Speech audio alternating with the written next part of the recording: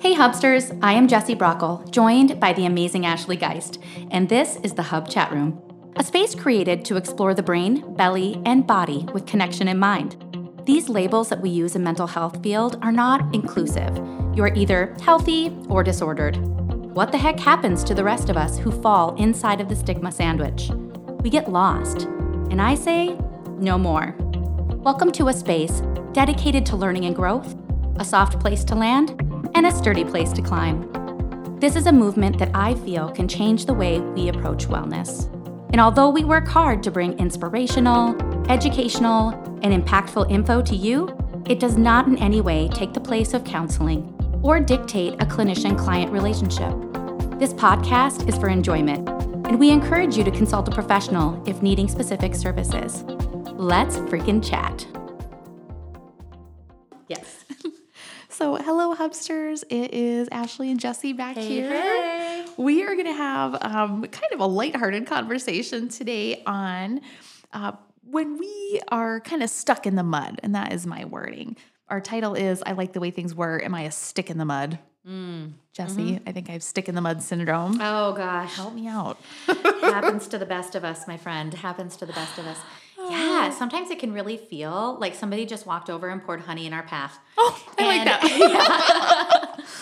So the idea of just maybe being uncomfortable with moving forward, not wanting to change, just being resistant to change, because that's something we kind of haven't talked about yet is... Let's say maybe a change, sometimes they're prescribed to us by a professional, or it's just a good idea, or it's something we think is good for us, but darn it, we don't want to do it. What do we do with that when we got the honey in the path? Gosh, I think sometimes embracing it, saying I am stuck here and acknowledging why we're stuck there. There's power in being in the moment, and there's beauty in going through those transitions and through those transformations. And so walking through the stickiness is essential sometimes. Yeah. And I think a lot of times when this happens, we do it with a lot of judgment. We do it, and we think, gosh, what's wrong with you? Other people don't get stuck when this happens. Other people don't, have this much difficulty. And that is exactly the opposite of what we should be doing. We should really be creating a space of grace for ourselves as we lift one foot in front of the other through that muddy process, through that muddy situation. Yeah. Also I think about, your visual of being stuck in the mud or walking through honey. I visualize us having our arms out and having people walking beside us to stabilize us so we don't fall. And so being stuck in the mud doesn't mean that you have to be alone when it happens. But it is really hard sometimes to reach out, especially because we don't want other people to see us stuck in the mud. When you even said the phrase, I'm stuck, what I thought of right away is that's empowering to be able to say.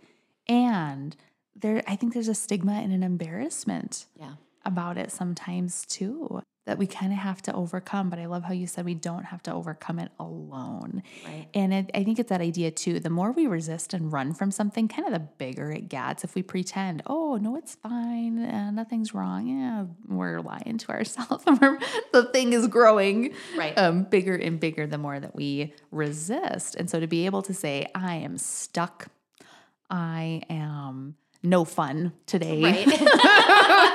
You want to have fun, go somewhere else, right? And just kind of owning that maybe that's who we are in that moment. Yeah, absolutely. And I think a piece of that is we might not always be that person in that moment, but for the right now, we are. So have you ever had a season of life where you kind of been stuck? Gosh, I'm going to have to think about that one. I know there is, but there's many. I thought of one, but it's too deep for me right now. Yeah. I can share one too. That would be great. Yeah. That would be great. I'll keep thinking. Okay. Anytime there's new technology, I'm not on board. Yep. I don't like it. Get rid of it. It's terrible. It's worse. Now, to be fair, I will say sometimes we look at technology as the catch-all, fix-all, and it isn't. Sometimes the tool for the job is a piece of paper, or new doesn't always mean improved. However, sometimes it's okay. I'll be brave and say it's okay. Getting a new phone, I don't want a new phone. No. Take it away, go away from me. Yes. However, we adapt. And I think that's an important piece to kind of keep in mind is we are a lot more adaptable than we think we are. Humans are wired to adapt. Right. We don't, I should say I don't always think that way. I am just set in my little box sometimes. Here I am, here I go. And I think sometimes it's easy that we forget that, you know what, we are very adaptable. We can stretch, we can grow. And when we've done that, that change becomes our new norm. Things will normalize at some point. And I think that's really important for us to think about when we're looking at the idea of being stuck. Maybe we're looking at creating a change and we're like, I don't know if I'm completely on board with this, knowing that it won't always be as hard as it is right now. Right. It won't always be that hard. I think about, too, just that language. When we resist something, it really does stop movement.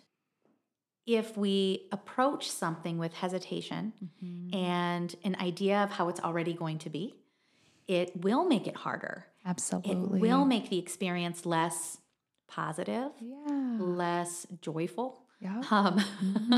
less positive. And so it's kind of, and when we go into something, I think about my dad when I think about this because he does not want to learn how to work a computer. Okay. Yes. And it is that resistance. It's, I can't do this. I can't do this. Yeah. And even when you talked about technology with me, getting a new phone, I put it know. off for so long because having to learn something new is, it takes time and energy. It does. And it's intimidating. But if we approached it in saying, I'm going to get this new phone and I'm going to sit with it for a day and I'm going to learn it, that can feel a little bit different and freeing us up for the kind of experience that we do have. So I think that when we're going through something, it's important to look at if we are in a space of resistance, how can we be more open to change the energy in that experience? I think that's a wonderful key to kind of unlocking that stuckness a little bit. Something that came to mind, there's a quote by Jen Sincero. She writes the badass books, right? You're a badass. I'm a big fan of those. They're just fun to listen to and read and yet like a seed of humor and lightheartedness, which is great. Something I took away from one of her books is she says, use the quote, fill in the blank. This is good because fill in the blank.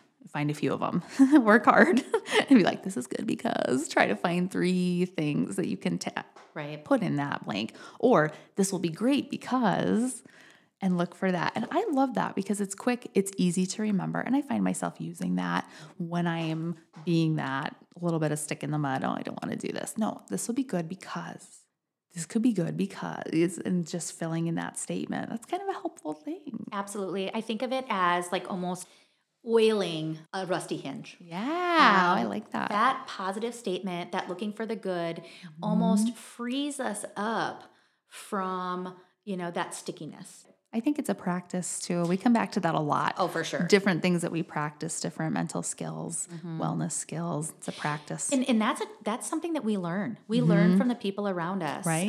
When we're growing up, and if we're around people who do look at life through a more positive lens, we tend to adapt that worldview. Yeah. Now, if we are around people who have a more negative lens that they view life and experiences in, we will look at the world the same way. Yep. And so it takes some practice and time to reshape those lenses if we want to change them. Yeah, I think that's important to sit with because we say a lot of these things and tools, and yet they take some doing. They take some doing. Some things are quick and easy to implement, but it takes some effort. Absolutely. Yeah. And thinking about being stuck in the mud, when we talk about reaching out and not being there alone or being afraid that people will judge us through it, gosh, how powerful would it be if we all would talk more about the things that do create real difficulty for us? I wonder how much that would normalize that experience of feeling like, gosh, I'm not sure what step to take. I'm not sure where to go with this. So true.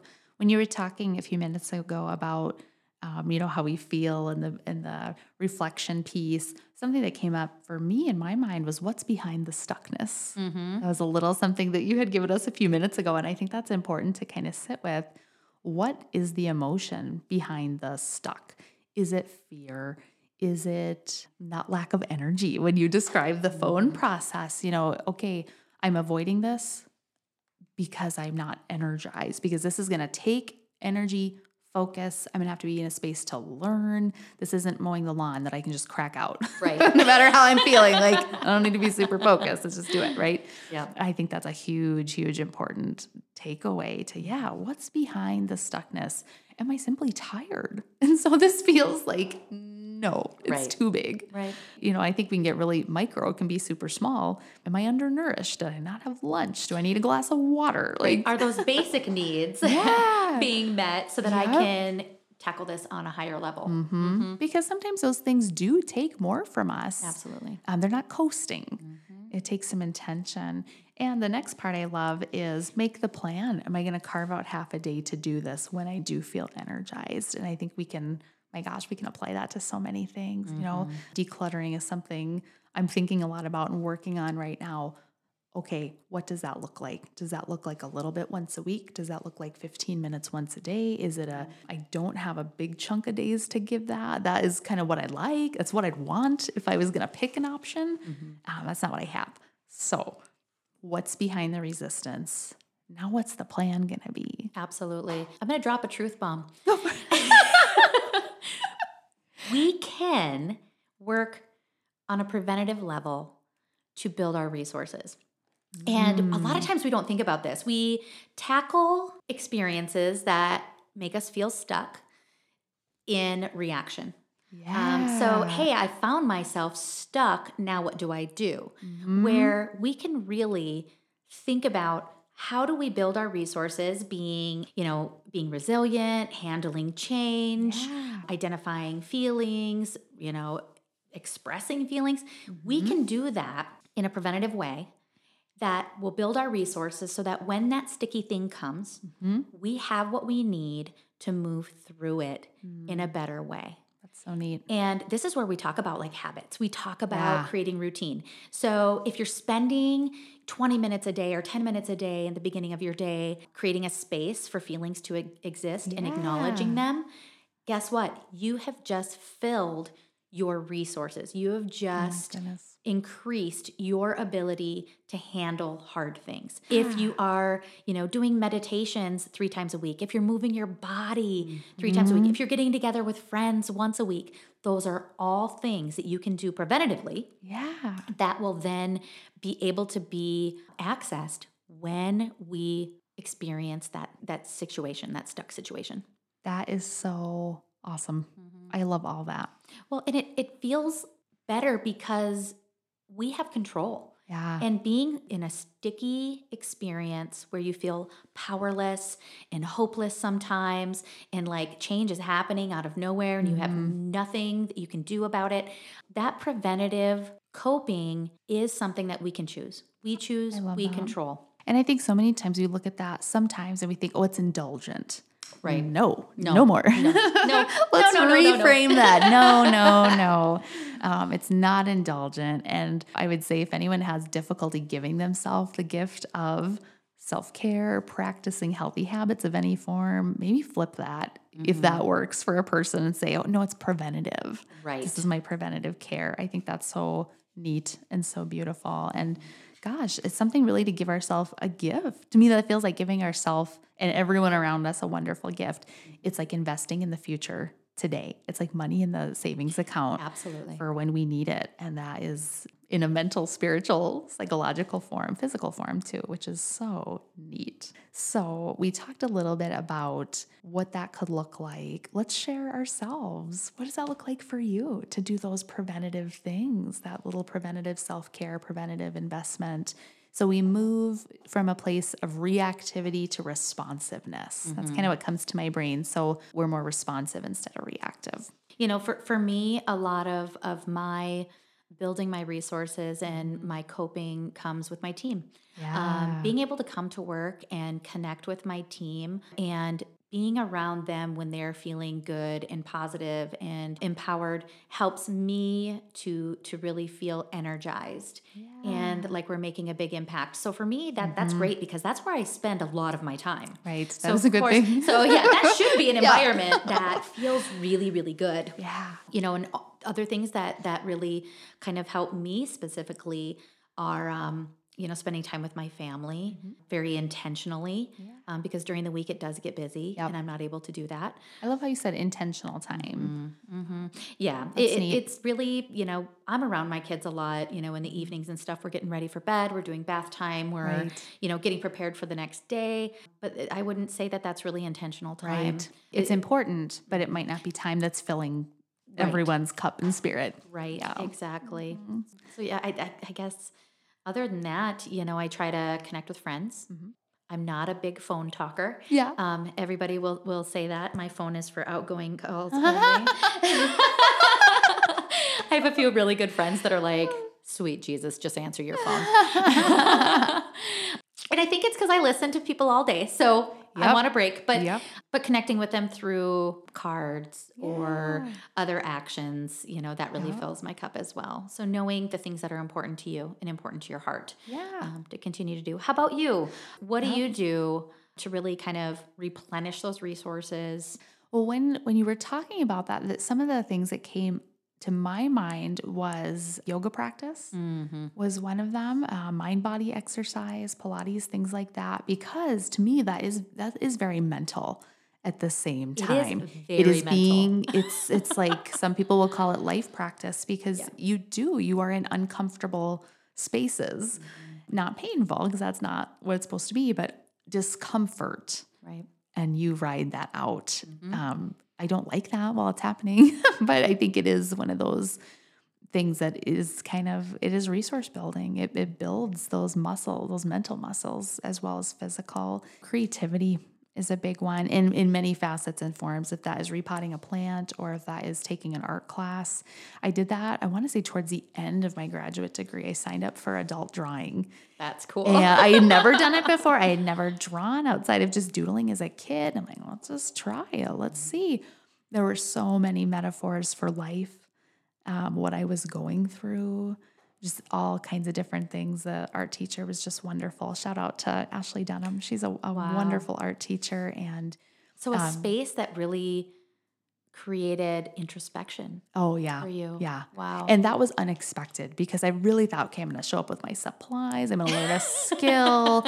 And it was just this mindful experience, introspective experience, social, spiritual experience even. And so for me, I think being in those creative spaces, be they a dance class or an art class or writing or something, it creates that space for prevention. I do think that's both treatment and prevention sometimes. It is a little bit of both. Going back to yoga. Yeah. So yoga is something that I dislike Okay. very much. Yeah. But some people do. Yeah. It's because I don't like to slow down. And, you know, and I think about that resistance we talked about when things change. There is this level of discomfort. And if we get good at being comfortable in the discomfort and knowing that the discomfort will get better, boy, that yoga is a perfect practice for that.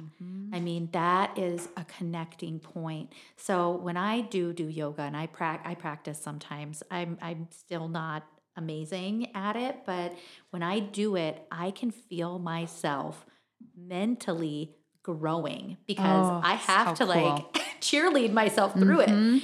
I'm like mental muscles. Yes, it really is. So if anybody's really trying to create that mindfulness, that inner peace, that reflectiveness and stuff, yoga is a great practice for that. That's so neat. Even though maybe it doesn't feel the best right away. Right. So true. And you say that you don't like to slow down. I don't like to speed up. So sometimes for me, doing something fast, I don't like it. But it's good. It's good for me to hang in there sometimes. So listeners, we hope that you found something that you can take away. And next time you're feeling stuck or resistant to whatever's coming, we hope that you can tap into some of these practices or ideas to try. And thanks for being